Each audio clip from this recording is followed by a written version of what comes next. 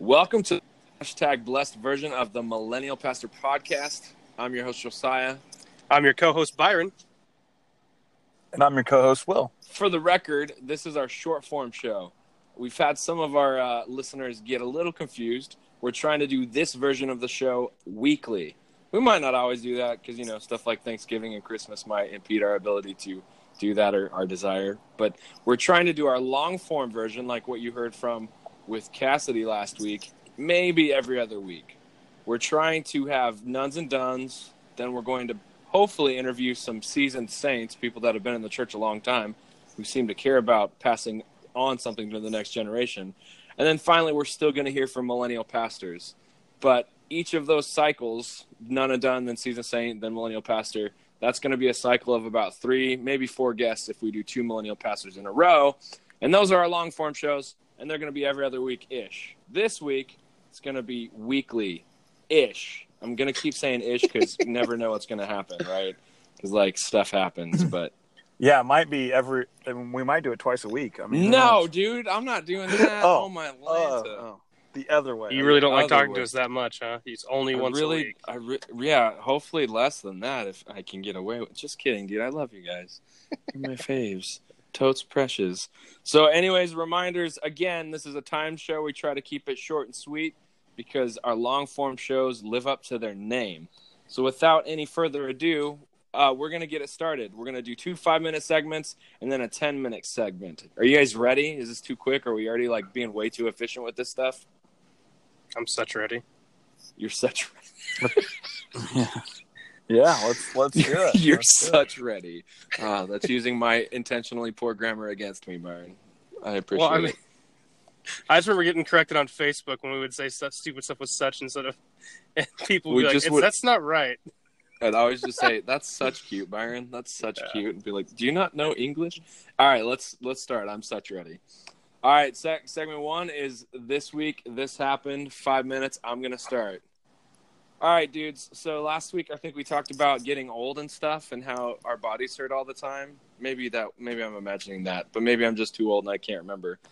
But about a year ago, I developed lactose intolerance, which is a thing that you can do, I guess, which is just so infuriating.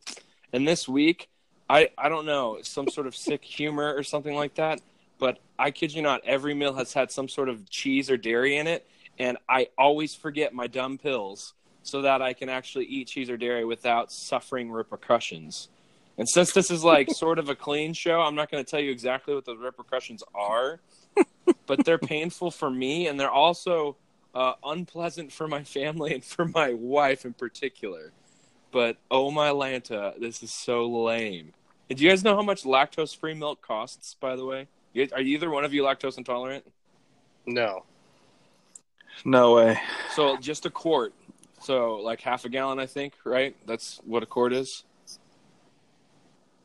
It's comparable. I don't know if it's the exact same, but yeah, it's close. Half-ish, right? Yeah, it's about I don't know. $3.50 to $4 for a quart of lactose-free milk. Yeah, it's definitely more expensive. I had to buy it for a kid at our group home because she was lactose intolerant, and it's definitely a lot more expensive. So I always wrote on it for this person only. This person only. Literally, don't anybody else touch this. Yeah, because liquid gold.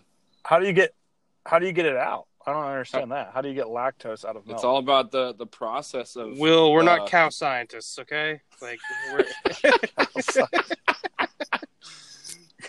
Yeah, me neither. I didn't know that was a thing. Cool. Next show, we're gonna get a cow scientist on just for that. Hey, so we're wondering, how do you extract the lactose? So it's just an enzyme that I lack to break down the particular thing in milk. I guess I can't break down lactose, so I need the extra. So when I take a pill, the enzyme is in the pill, from what I understand, and there could be my cousin. He knows way more about this. He's been lactose intolerant since he was 5, and I kid you not, it's such what goes around comes around karma-y sort of a thing where I make fun of him all the time. I would intentionally sit there relentlessly. I would drink milk in front of him. I'd eat cheese. I'd eat ice cream. oh, it sucks to be you, man. Look at me enjoying this dairy. And then it ends up being that I'm lactose intolerant, and he's like really nice to me about it. And I'm like, wow, I feel like such a jerk. Well, he gave you a lot of. I remember when this first happened. He's like, "Oh, this is what I take. This is when you take it. This is how it works." The best part about that, though, is your cousin for a while. That's what I was going to sell ice cream. Hilarious. Yeah, like he used to drive around and like stock ice, and he was sold ice cream. I don't know what he's doing now. He might still be doing it, honestly. I don't think so, though. Is he? Okay, no, different company, though, right? Okay. Yeah. So yeah, he sells ice cream, and he's lactose intolerant, and I always thought it was funny. And he goes, and he just kind of laughs. He's like, "Yeah, I get it. It's funny," but I mean, it's just weird because he knows a lot about ice cream too now because he sells it. So like he knows everything about it, and he can't really have it regularly unless he takes a pill first. That would be really sad. Yes, that would be horrible. Yeah, just imagine. So Caitlin had to be lactose free for a minute because we're like our youngest kid now, since she's still breastfeeding. If she has too much dairy, he has projectile vomit. It is ridiculous. So this stuff is apparently no joke, and I'm wondering. So he's lactose intolerant too? I guess. I don't know. It's crazy that it can happen through the breast milk, but it makes me wonder how much it's me, like my genetics, versus what's actually happening with our milk supply. Like it makes me a little more suspicious about the whole food industry, if I'm honest. Well, the other thing is, is that a millennial thing? Probably. Humans are weird. Like, conspiracy theory? No other mammals, I might be off on this, but I'm pretty sure other mammals besides like infants can't have other mammals' milk. So, like, the fact that we drink milk from a cow or a goat or anything else is weird. We're the only mammal that drinks another mammal's milk, I guess, is probably. Well, I do know that you can give milk to like babies. Like you could feed sheep with like cow's milk because people do it. But I think it's only when they're infants. Like every other mammal, like that's not a possibility when you're older. Like it makes them sick. Like like you. Yeah, thanks, pal. So no, that's what I'm saying. Is you're the normal one. Will and I are mutants. We should be in the X-Men. Byron, are you a cow scientist? Dropping that knowledge? No, but I have looked at it a little bit, and I did say I might be wrong. So I mean, that's don't quote me on it, but I think I might. I think that's correct. Okay, next time, folks, maybe we'll get a cow scientist. Moving on to segment 2. Byron, you're up. Are you ready? Yeah, so for the really dumb title of Pop Culture and Being a Cool Kid. It's not dumb. It's super catchy and funny and trendy, Byron. Don't even hate on it. I'm going to hate on it forever. So we want to talk about smartphones. And, like, I'm going to start out with a story. So my grandfather, who is not very tech-savvy, like, I've had to go over very simple things with him a lot on how to print pictures that are in his email or, like, random. We go over it a bunch. And, like, I know. Well, say how old he is, too, because that'll help. He's 89. He just turned 89. Get it. But, like, yeah, so, like, he loves using his computer, but, like, when you first need to show him something, he needs to see it several times. And I don't mean several times in one setting. I do that. We go over it, like, 6 times the first time. And then the next time I go up, he calls me and says, "Hey, can you help me out with this again?" I was like, "Yeah." So I showed him 5 more times. And then, like, after the 3rd time of somebody showing him, he usually gets it mostly. So my mom, for some reason, is trying to convince him to get a smartphone. He's got a flip phone right now. Yes. And he does text a little bit to, like, his kids and, like, sometimes grandkids. And he likes getting pictures. So his camera's terrible on his phone. And he can't see pictures because, one, he's got bad eyesight anyway. But on a flip phone, when you send him a picture from your phone, obviously it's going to look like garbage. Well, it's a tiny screen anyway. Yeah, it's just bad. So my mom's talking to him about this, and we were talking about it this weekend. And he's like, he was super nervous about it, but I was like, well, you can get a GPS. He's like, what would I use it for? And I was like, well, you're probably not going to use it for your email. You're not going to use it for, like, he's got a tablet that he uses just for reading. It's like a Kindle. It's a Kindle Fire. He uses it for literally nothing but reading. Like, he's never been on the web browser. He doesn't even buy books and stuff through it. He does that on his laptop and then just downloads them on his. So, like, it's going to be. See, but that's impressive that he can do that. That took a while. That was a Linda. Our Aunt Linda spent a long time getting him set up on that, and it works. But, like, so he wants to get a smartphone. He's like, oh, I could use the GPS and the camera and the texting. That's about all he's going to use, and then phone calls, So we were talking about all that. But so it's just kind of funny that we kind of had this conversation like, hey, smartphones and what they're doing to our culture. And then my grandfather, who's 89, is about to get one. But the thing we want to talk about, though, is like the idea that we have the internet in our pocket now. So like there's no what I call fun arguments. And I don't mean like arguing and being mean to each other. I mean just arguing about something stupid that has no value. And then you just go, oh, well, we can just Google it now. So it's not that fun. Like when we were kids, and Will, I hope you remember this. I'm sure you do. We used to do a thing in the car which we called pointless trivia. Mm-hmm. Pointless trivia! Pointless trivia! So yes. We would literally just be like, in the car, like my brothers and I, or Josiah was there sometimes, and we'd just be like, okay, to the whole car, pointless trivia. One argument we did have, and I was wrong, was what species was Sebastian on The Little Mermaid? And honestly, I can't tell you what he really is because I forgot already. I forgot again. He's a crab. Okay, see, I thought he was a lobster. Yeah. And I argued that for like 20 minutes. And my dad finally was just like, Byron, you're wrong. He's a crab.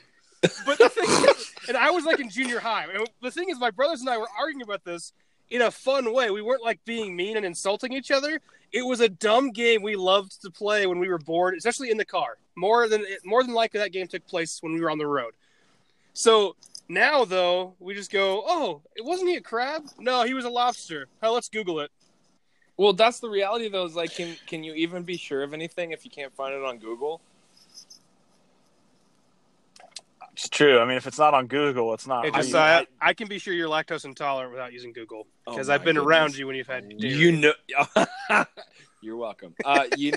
You know what I'm saying though. So like, I'll have conversations with people like, oh, I'm not really sure about that. Let me check. And when they say let me check, they're basically pulling out the internet from their pocket and not trusting their own recollection or their own intelligence or their own ability to like retain data or information. So I feel like it's kind of sad because so many times people are like, oh, I can't remember. Let me check my second brain, because that's what the smartphones become. So I always ask, like, are they really smartphones, or are they just making us dumber because we're trusting its ability to compute data more than our own brain?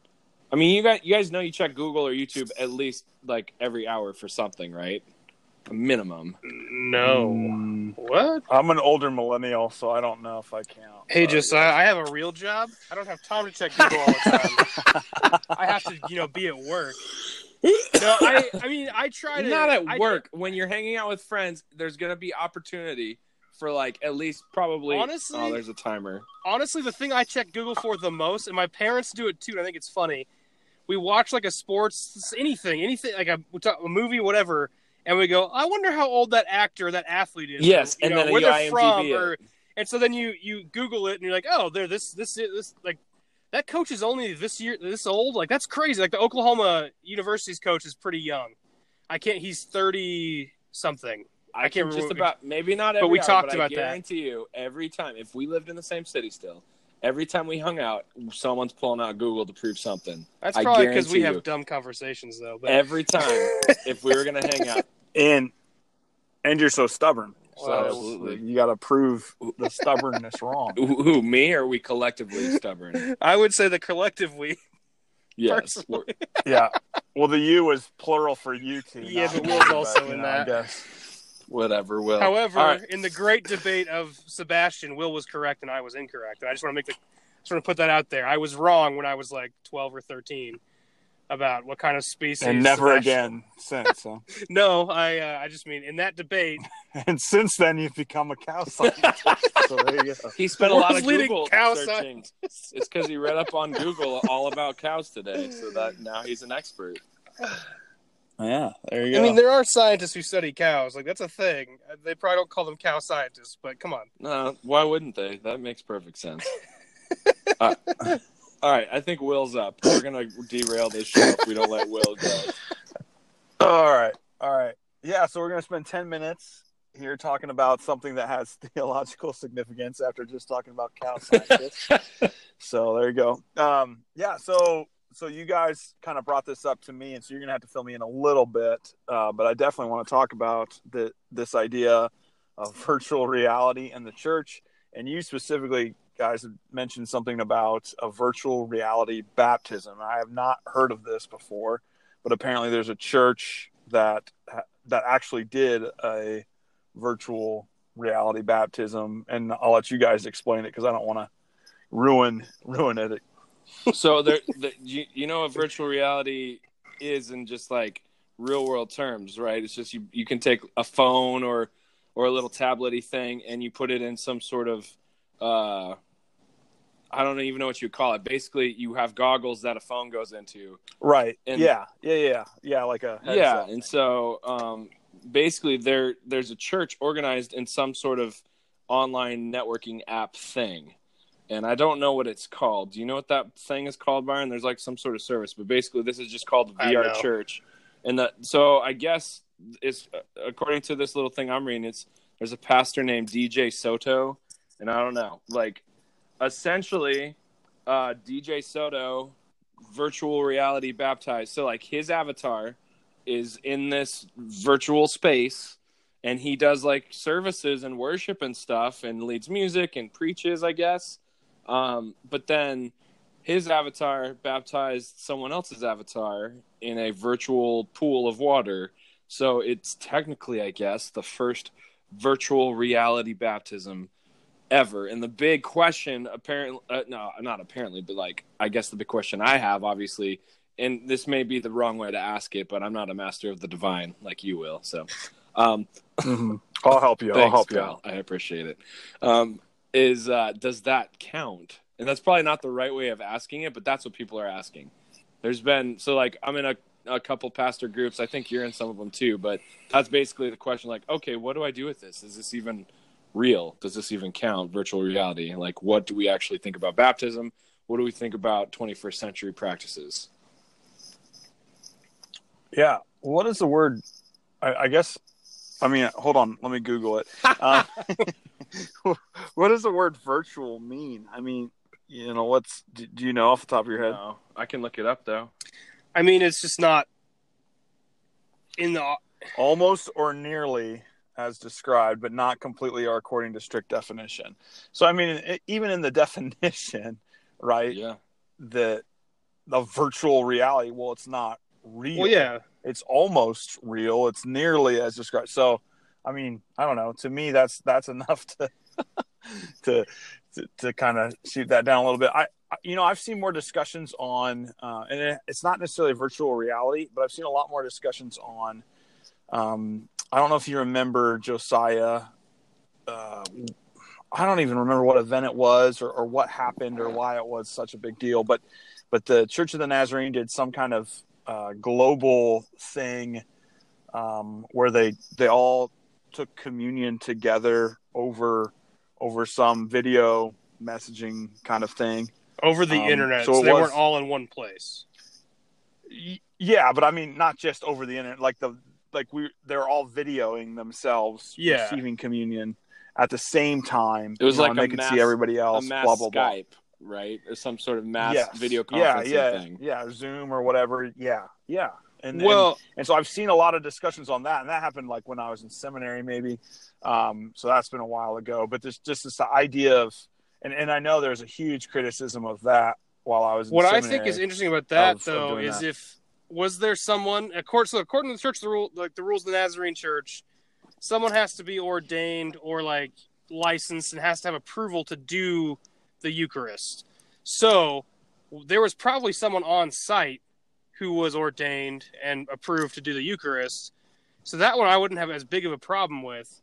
This one is when you... Go ahead, sorry. No, this was individual, though. Oh. So it'd be like me going... No. So I have my element. I have the elements, and then I, oversee the... So someone virtually... it's the implementation of that sacrament. Someone virtually implemented the sacrament, basically. But they weren't there but it wasn't virtual reality. To bless the actual elements themselves because they weren't in the same place. I had a friend once in college who got mad about this situation. He was like, because we wanted to start the Eucharist in a Bible study we had in college. And so I asked the professor, and he said, hey, go to this student. He's licensed, and we can make it all work out. But he was upset because he's like, well, what if we were on a desert island? It's like, okay, that's a different situation. Like we were at a university that was Nazarene, where there were literally, I don't know how many ordained elders who taught there, and several people who were licensed because they worked at churches. Like, we could find somebody here. Licensed to be a pastor, right? Like, I mean, yeah. They had a district license, and so with the approval of their pastor, they could serve Eucharist. I think the rules might have changed slightly since then. I can't remember. I read something about it, but it used to be anyway. When I was licensed, it was as long as my pastor, even if he wasn't present, if he knew that I wanted to serve Eucharist and he was okay with it, and I say he because I only work for male pastors. It worked for women too. But like, if I had their permission, like my boss, basically, my pastor, whoever's my boss that was ordained, if they were cool with it, I could serve Eucharist. And I did a couple times at churches with their permission, you know. Well, so Eucharist and being networked, that's kind of interesting. But I guess if we're going to limit the scope to virtual baptism, Will, you're kind of saying you don't think that counts, right? Like, well, I don't like the word count, but I get what you know what I mean? I guess I don't like it. Would you consider that an actual baptism, I guess, is a better way of asking it? No, I consider it a virtual reality baptism. I mean, so there's no water, there's no, there's no church present besides the I don't even know what that would look like. The virtual avatars that are present. So then, what do you think of the virtual worship gathering? Reality space? What do you think of the actual worship gathering? Because this has been going on for maybe a few months, maybe half a year. I don't know exactly, but it's been kind of a new thing that's been gaining traction, and some people, are asking some interesting questions like, is this what church could look like, or should we, like, what should we think about this? What does this look like? Well, so what about so I would say sacraments I have an issue with. Now, if they want to meet over the internet and have a service, that doesn't really bother me. But you can't do the Eucharist. You can't do I don't think baptism works this way. You can't have the sacraments because you're not physically there. But the other issue I have with this is, yes, you can meet virtually and talk and have avatars and all that, but you're not actually in a community together. You're missing a key piece of the church because, even worse than our churches, like our churches, you can do that too, where you can literally go, talk to no one, and leave. And that happens a lot in mega churches or bigger churches because you can hide in a crowd of people. But like, if you're in this virtual reality, you're a different person online.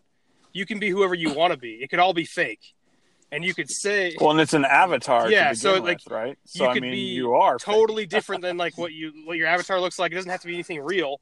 You guys have watched the movie Ready Player One, right? I have not, but I know of it. Well, I have not either. Well, if you haven't seen it, I've heard of it. It's a book, and I can give you the 2-second rundown. It's the same sort of scenario, but instead of it being church, it's just like most people exist in this virtual reality world where, and when I say exist, I mean they spend all their time, but like basically all of their real life money is wrapped up into this game. Yeah. So like everything, everything is in this game. So like if they fail, it's called zero out. They literally could lose all of their actual, monetary assets, and but it's just to escape the reality of the suck fest that is this dystopian future, basically. Oh, amen. Yeah. Yeah. So, hey, if you want to get like super theological, and it's not that super theological, but the idea of incarnation, I think, could help us out in this situation.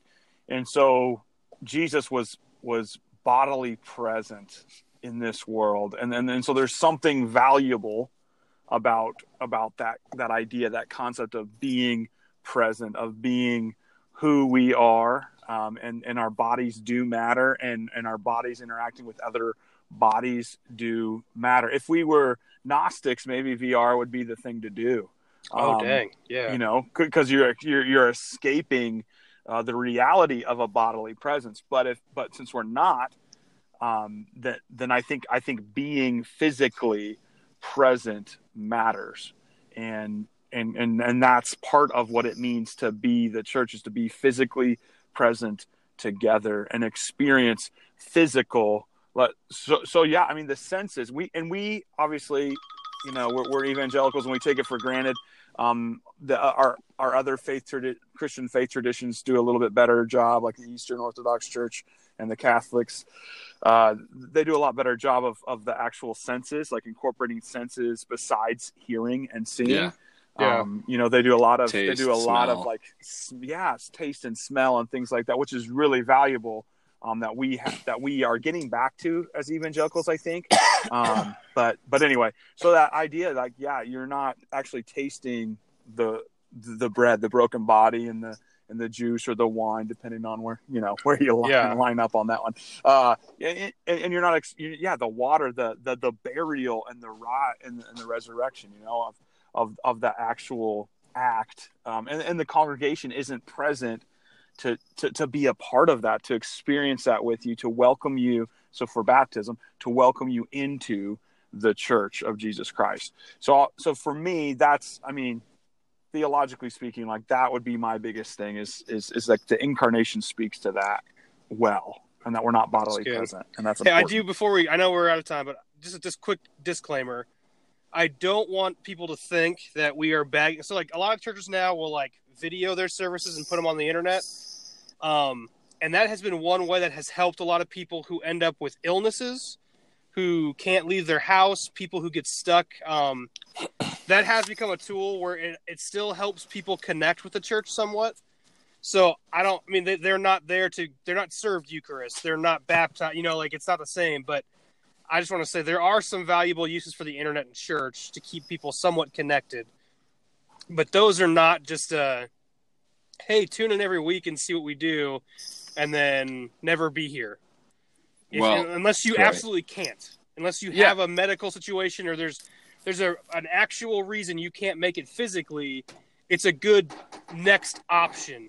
So I don't want people to think that we are, like, attacking that idea. And there are people who become invalids and they can't leave their house, or people who are on hospice and they still tune in and watch their church service to have some kind of connection outside of what their current situation is. So, right. So, and I don't think, if you want to attend, and I'm doing air quotes, if you want to attend a VR church service, that's fine. I don't think there's anything wrong with that, but I don't think that can replace, the church. No, the actual bodily an actual church service. Right. Yeah. I agree with that. So I just think that's so important. There's nothing wrong. There's nothing wrong with VR church. As far as, like, participating in that, if you want to do that, I don't think there's anything super wrong with that. It's just not serve as a good way to reach people that we wouldn't reach normally. There's a possibility that this could help find new people to spread the gospel to. However, I don't think it's a good substitute for church in general. I think you need to be there physically. If it introduces you to Christ, that's awesome. And if you feel like you want to be baptized and make a public pronunciation, I don't know, that's not what I meant to say. That works. The declaration of your faith. If you want to do that publicly, that's awesome. But I don't think theologically, from what I know about theology, what I've been taught, this is like a good way to do that.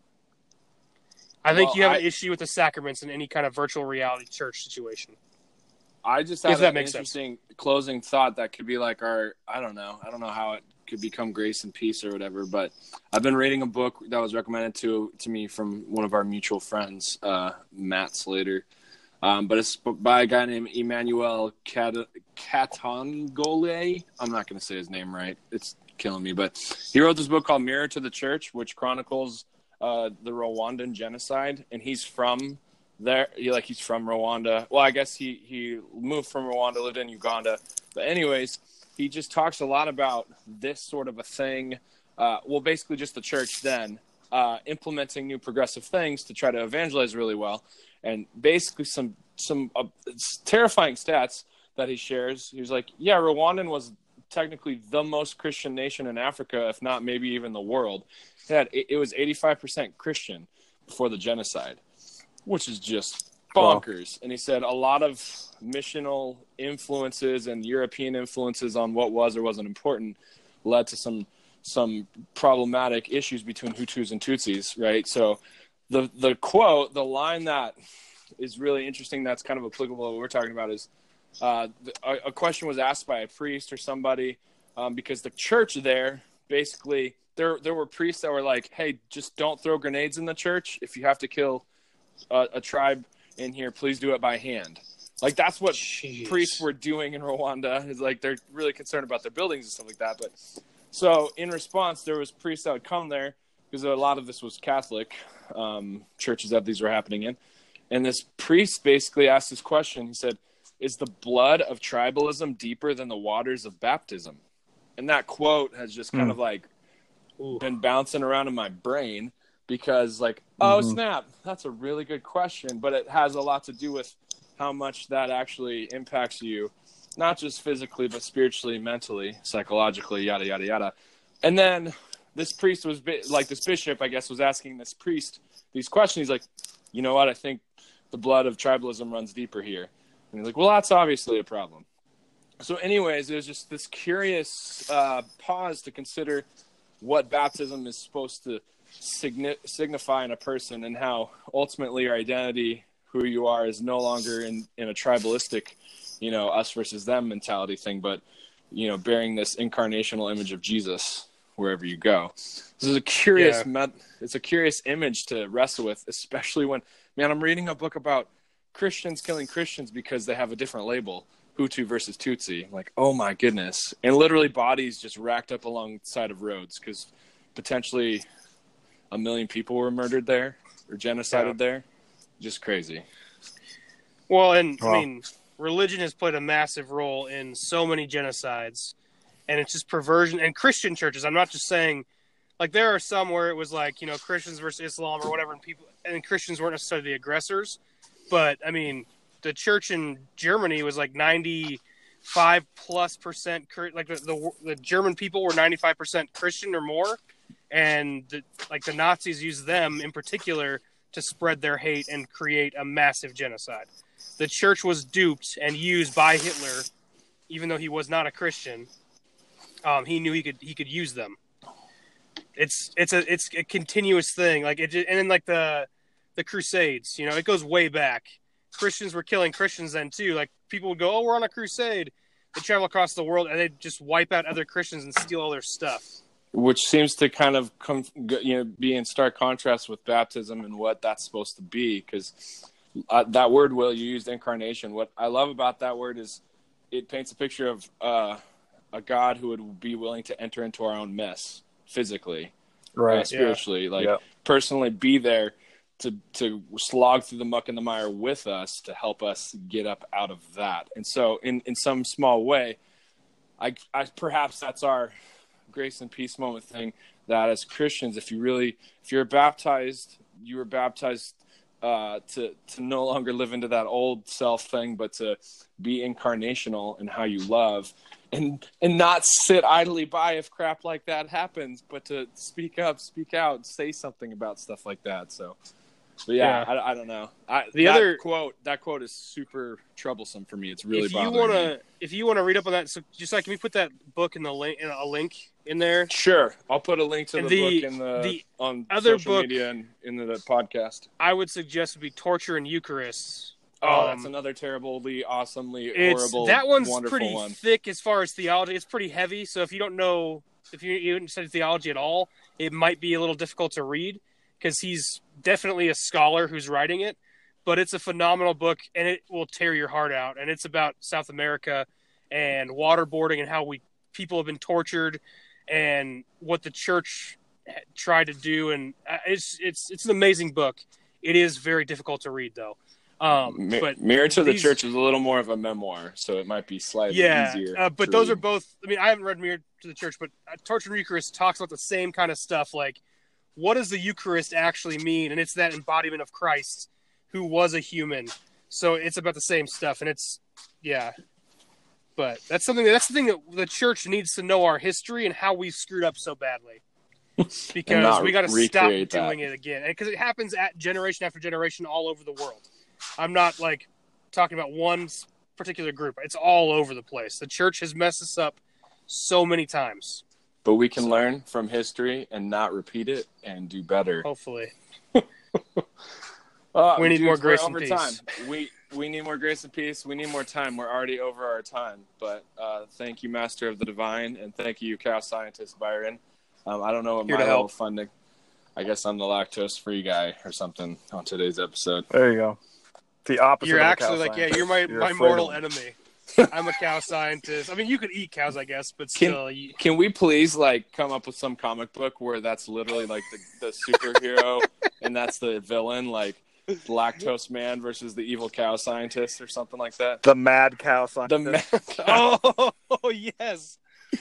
We're gonna go off even longer into a tangent. We should end this podcast because we're trying to make them short. Man, we're such idiots, and I love it. Oh, hey, peace be with you. And also with you. The force be with you. Oh, but... All right, guys. Thanks for listening. If you like this podcast, feel free to review it, rate it, share it even, subscribe. All those great things would be very meaningful. You can find us on the social medias. You can find us on Facebook, Instagram, and Twitter. Rev Millennial on Twitter, and then the Millennial Pastor on Facebook and on Instagram. But if you like to hear what Millennial Pastors think, and you like the short form version, then stay tuned next time. We're actually going to get some different pastors rotating in and out eventually, probably sooner than later. So stay tuned, because it's not just always going to be me, Byron, and Will being like this. So sorry about that. But until next time, I'm your host, Josiah. I'm your co-host, Byron. And I'm your co-host, Will. This is the #blessed version of the Millennial Pastor Podcast. We'll talk to you later.